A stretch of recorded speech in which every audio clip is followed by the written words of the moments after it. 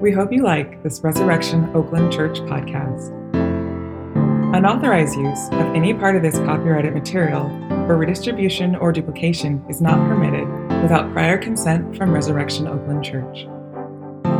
To learn more about our church and its charity and mission work in and around Oakland, California, please visit our website at www.resoakland.com.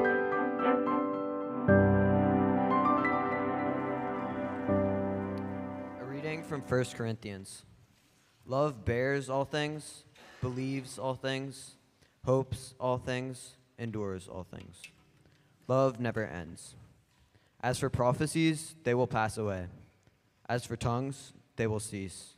As for knowledge, it will pass away. But we know in part, and we prophesy in part. But when the perfect comes, the partial will pass away. When I was a child, I spoke like a child, I thought like a child, I reasoned like a child. When I became a man, I gave up childish ways. For now we see in a mirror dimly, but then face to face. Now I know in part, then I shall know fully, even as I have been fully known. So now faith, hope, and love abide, these three, but the greatest of these is love. This is the word of the Lord. Thanks be to God. All right, feels good to take my mask off. Good morning. My name is Dave. I am now one of the pastors here at Resurrection Oakland. Feels good to say that. It's so good to be here. Brent was saying earlier that we want to be a church where everyone is known, and I have to tell you, I was a little embarrassed to realize that I was known. As soon as I got here, so many people took a look at me, even with my mask on, and said, "Wait, are you the new pastor?" And so let me tell you, I feel known, and I would love to get to know you.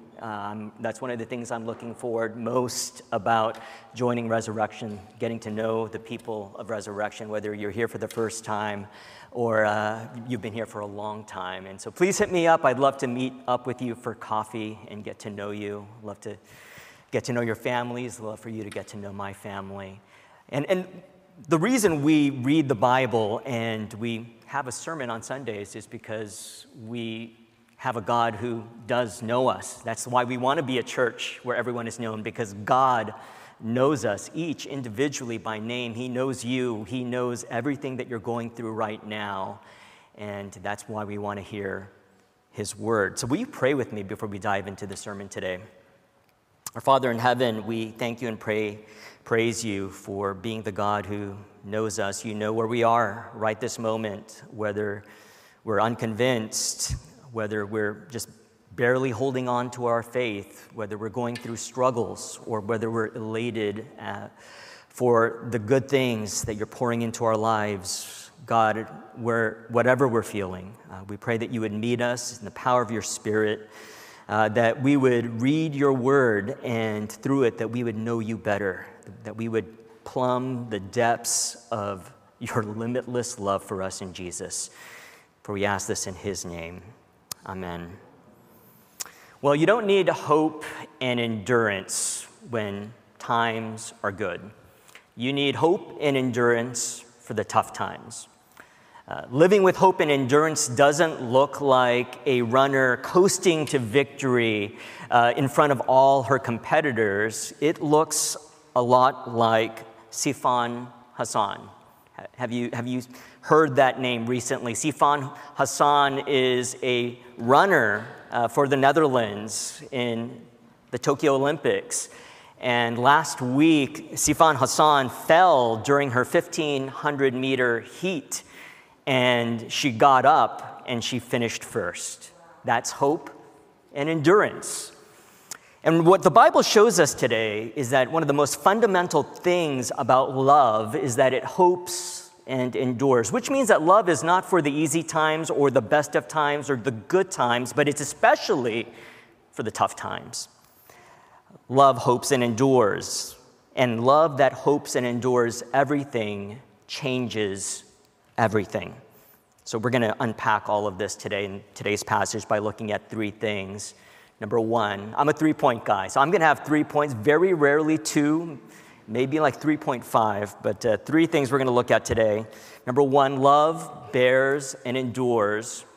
Number 2, love hopes and believes.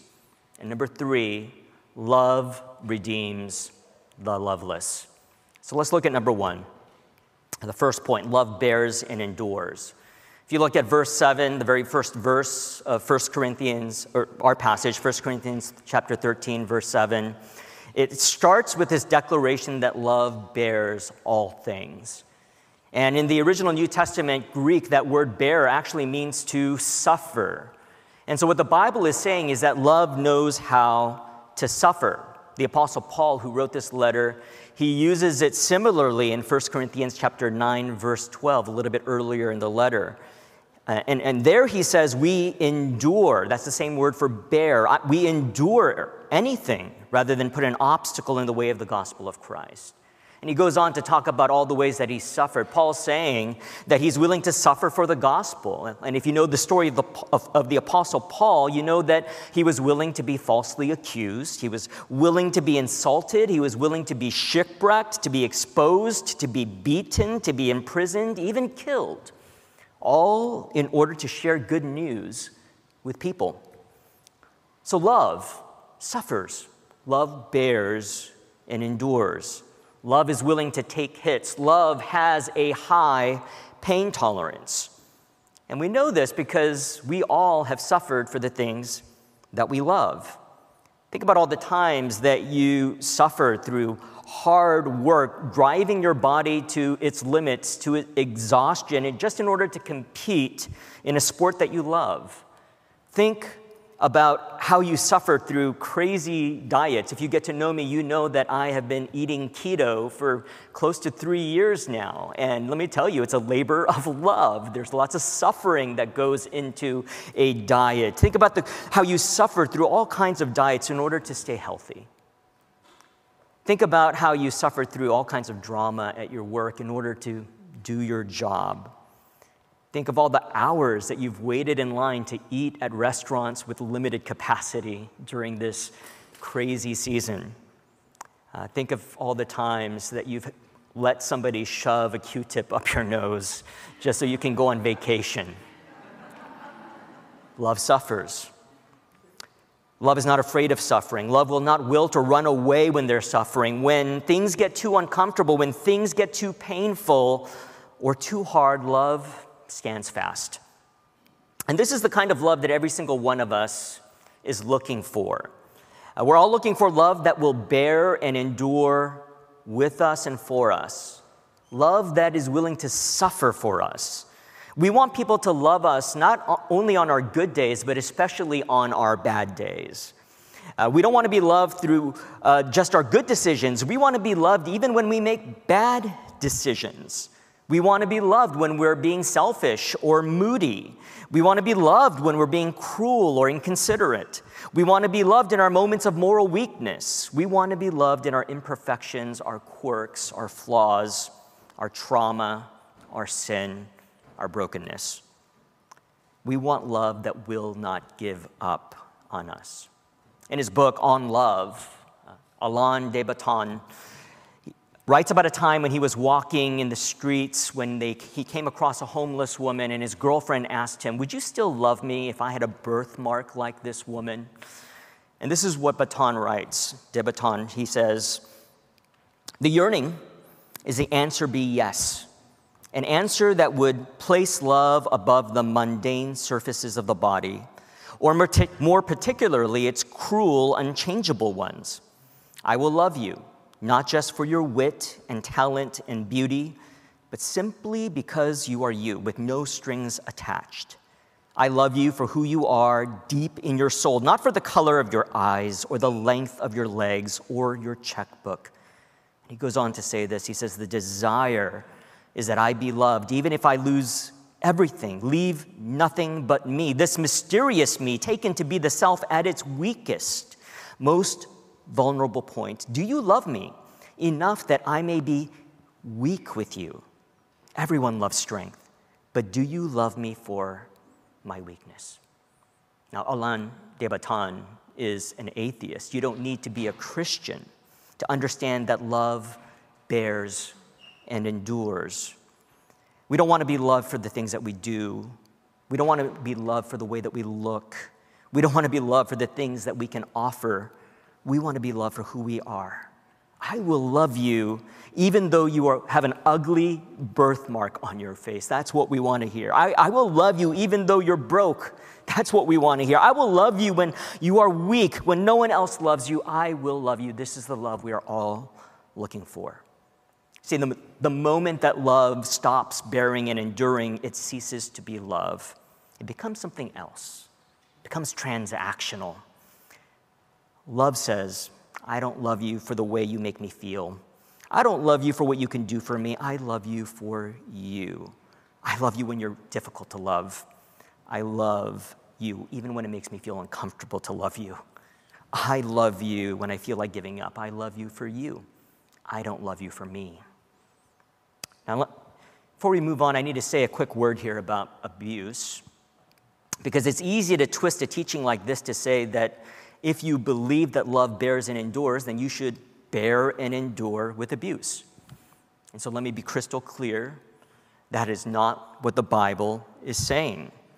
Love does not bear and endure with abuse. The reason people enable abuse, the reason people let people abuse them is not because they love their abusers, it's because they're afraid of losing their abusers. So enabling abuse is not an act of love, it's an act of fear. Enabling abuse is not loving, it's just afraid. The loving thing to do with an abuser is to say, stop abusing me. The way you love and endure with abuse is to risk the relationship by making a strong boundary and saying, I am not going to let you hurt me anymore.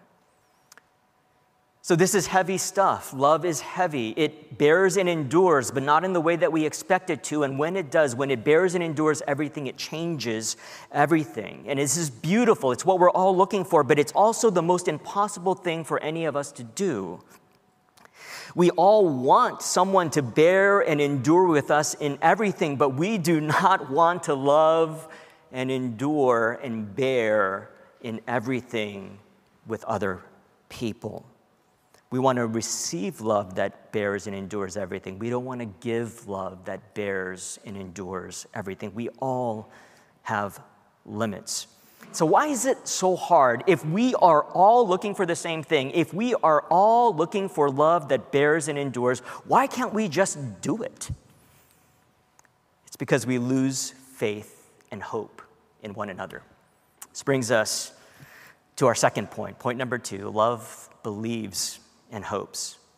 In 1 Corinthians chapter 13, verse 7, the Bible also declares that love believes and hopes. We need to believe and hope in one another.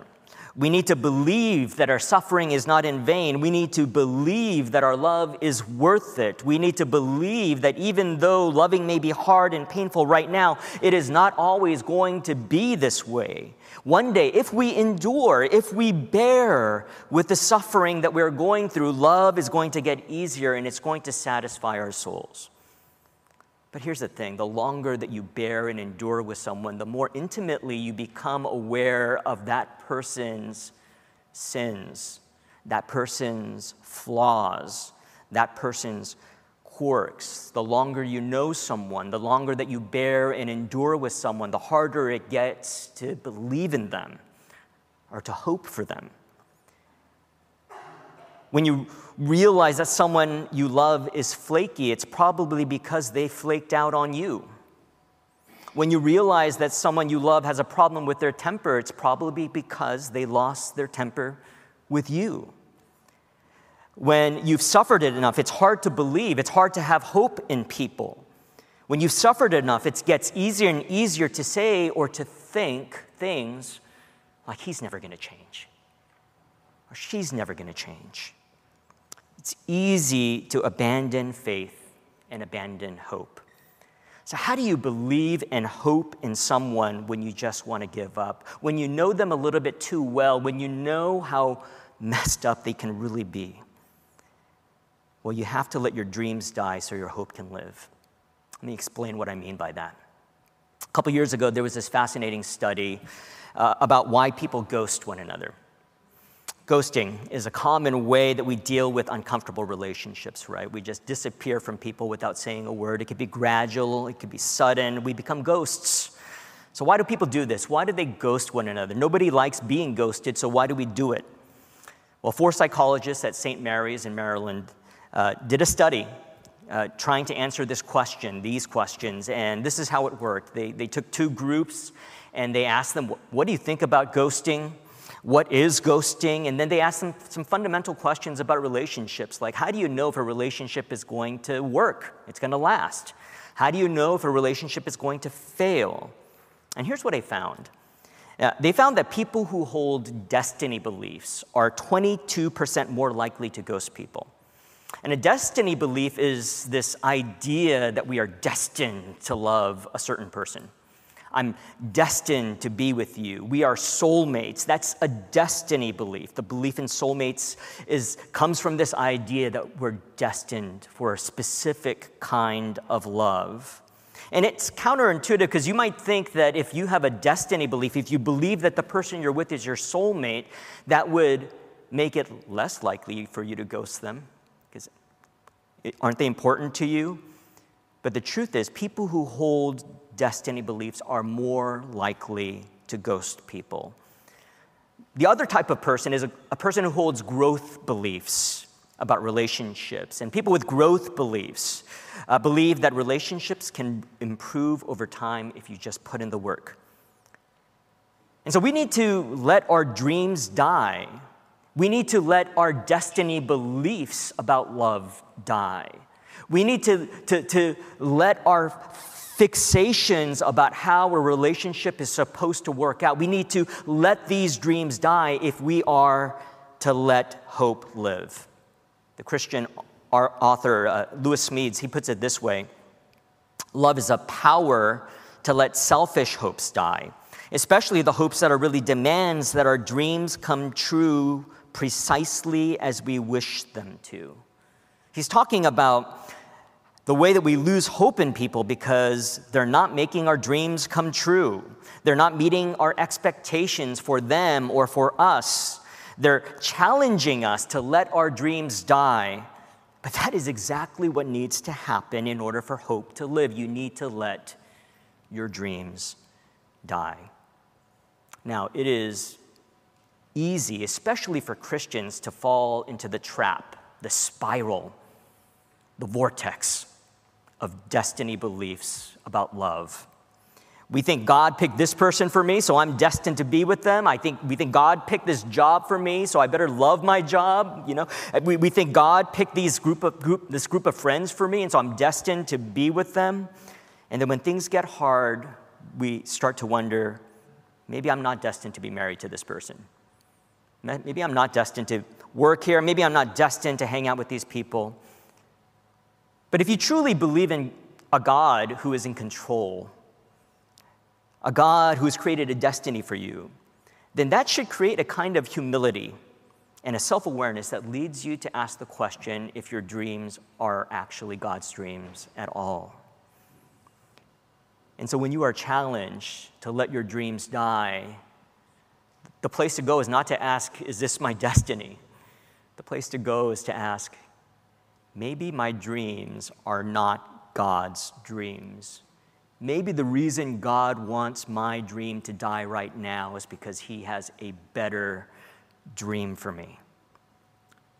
Now listen to the way that 1 Corinthians chapter 13, we didn't read this part of the passage, describes love. If you know verses 4 through 6, this is part of the passage that gets read at weddings. I was talking to someone just before service, and they're asking me what I was preaching on, and I said 1 Corinthians 13, and someone said, I heard that at a wedding yesterday. This is the famous wedding passage, right? Love is patient. What's God saying? Love is patient. God's saying, you need to let your dream die. Things are not moving as quickly as you thought they would. Things are not happening as smoothly as you thought that they would. Just relax. Let your dream die. Love is kind. You didn't think kindness would be this costly. You didn't think it would be this hard, but it's okay. It's not costing you nearly as much as you think it is, because I am your treasure. Let your dream die. Be kind in uncomfortable and costly ways. Love does not envy. Your life didn't turn out the way that you thought it would, and it really annoys you when you see people who are more successful than you at the things that you want to be successful at, but it's okay. You're okay. God has a better dream for you. Let your dream die. Love does not boast. You feel like you need to constantly exaggerate your importance, but you don't, because God loves you just the way that you are. Let your dream die. Love is not arrogant or rude. You think you need to protect yourself with arrogance or rudeness before someone can be arrogant or rude to you, but you don't, because God is your defender. God is your protection. God is your fortress. God has your back, and so let your dream die. Love does not insist on its own way. You think you need to be in control of the way that people love you. You're constantly telling people, you don't love me. And all that means is you don't love me the way I want you to love me. You need to be in control. And God says, you don't need to be in control. I'm in control. And I love you perfectly. Let your dream die. Love is not irritable or resentful. Why are we irritable and resentful? Because people are messing with our dreams. People are threatening our dreams, and God says, let your dream die. I have a better dream for you. Love does not rejoice at wrongdoing, but rejoices with the truth. You don't like the truth about yourself. People confront you and tell you things that you don't want to hear, and all you want to do is tell them to back off. Well, let your dream die, because you don't have to live your life to become someone that you're not. God loves you for the person that you are. Let your dream die. You need to let your dream die if hope is to live. This relationship is not working out the way that you thought it would be. Be patient. Let your dream die. You want to be rude, irritable, and resentful? Just be kind. Let your dream die. You're consumed with envy and pride and arrogance, and you forget about yourself for a moment. Let your dreams die. God has a better dream for you. You feel stung by criticism. Just let go of the need to be perfect and rejoice in God's love. Let your dream die. God wants you to let your dreams die so your hope can live. God's challenging you to let your dreams die instead of letting your hope die, because you can't have it all.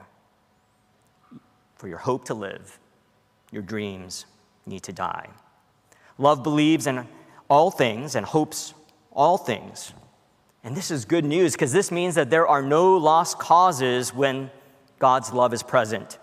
Just when love is tempted to give up on people, love gives up on its own dreams instead. And this is so hard to do.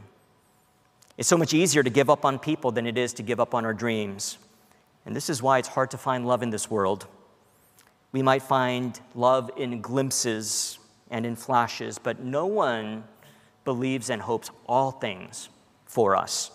No one bears and endures all things for us. The only place where you can find this kind of love is Jesus. This brings us to the last point. Love redeems the loveless. 1 Corinthians chapter 13 ends by telling us how prophecies, tongues, and knowledge will all come to an end.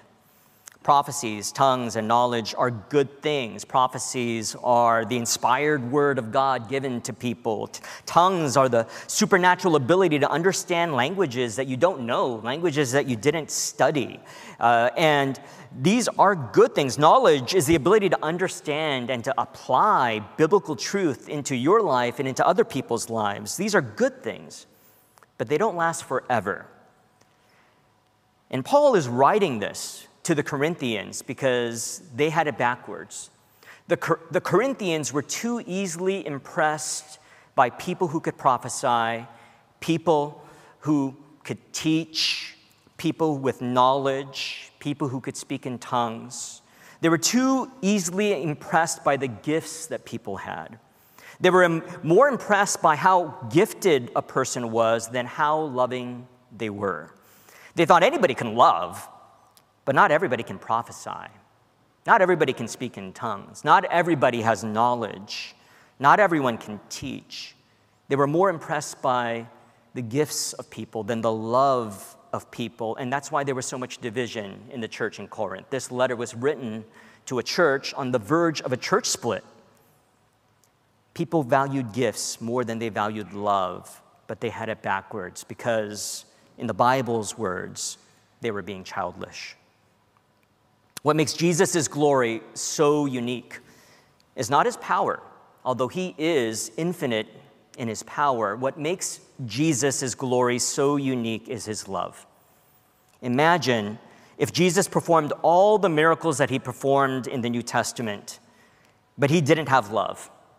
What if Jesus healed the sick, gave sight to the blind, cast out demons, raised the dead, but with no mercy, no forgiveness, no compassion, no grace, no tenderness, no love?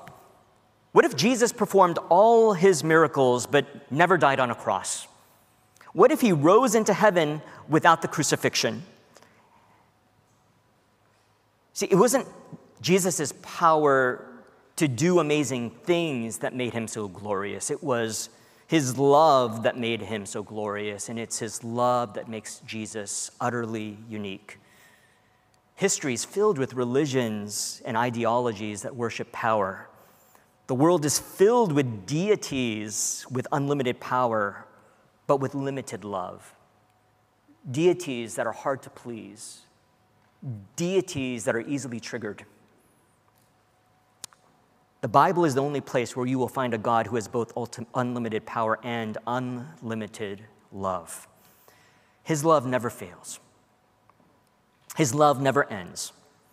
His love is supreme over everything. His love bears all things, believes all things, hopes all things, endures all things. His love makes all things new.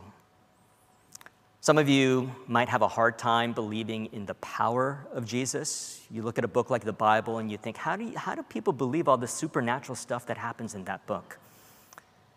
And that's a legitimate question to ask. And that's something, worth thinking about and talking about. But let me just suggest that the most incredible thing about Jesus is not that he's supernatural. The most incredible thing about Jesus is how he loves. He loves us.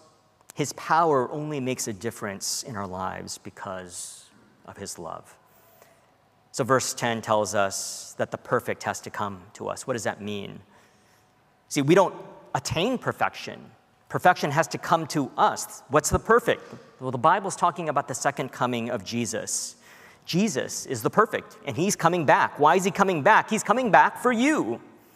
He needs to die on the cross for your sin. He needs to rise from the grave. He needs to ascend into heaven, and he needs to come back again to make all things new.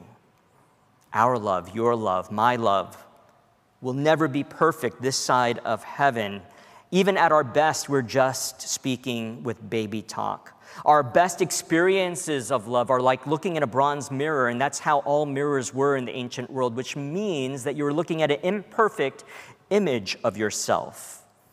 Your best love, our best experiences of love in this world, in this life, is broken and incomplete and imperfect, but the perfect is coming. There is someone who is perfect in love, and he is coming. You don't only need to believe in him by faith your entire existence. There is a day, soon and very soon, when you will see him face to face. He's coming back for you. All of us have failed in love. We haven't borne and endured or believed and hoped in one another. Not in all things.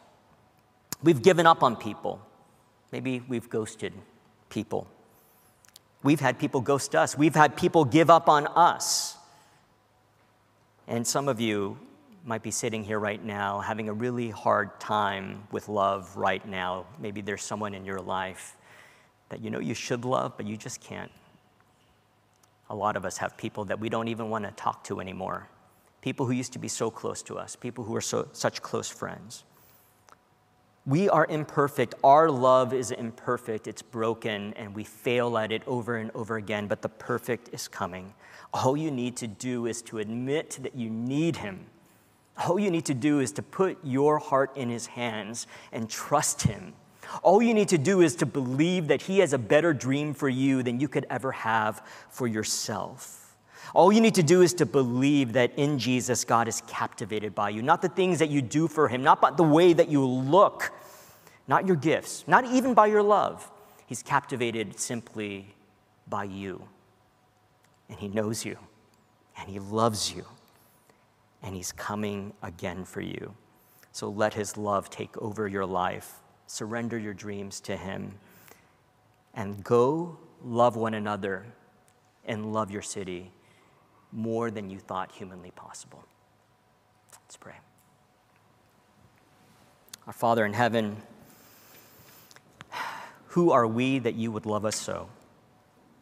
When we think about Christ and how he bore and endured for us, it took an extraordinary, supernatural kind of patience to do that, because it meant for him that he would endure your infinite judgment in our place on the cross, that he would give us his perfect righteousness. And our perfection rests solely on the fact that we are known and loved by him. So God, we praise you for the hope that you have given us in Jesus. And we pray that you would help us to experience more of it this morning, more of it this week, and that it would produce in us the fruit of love.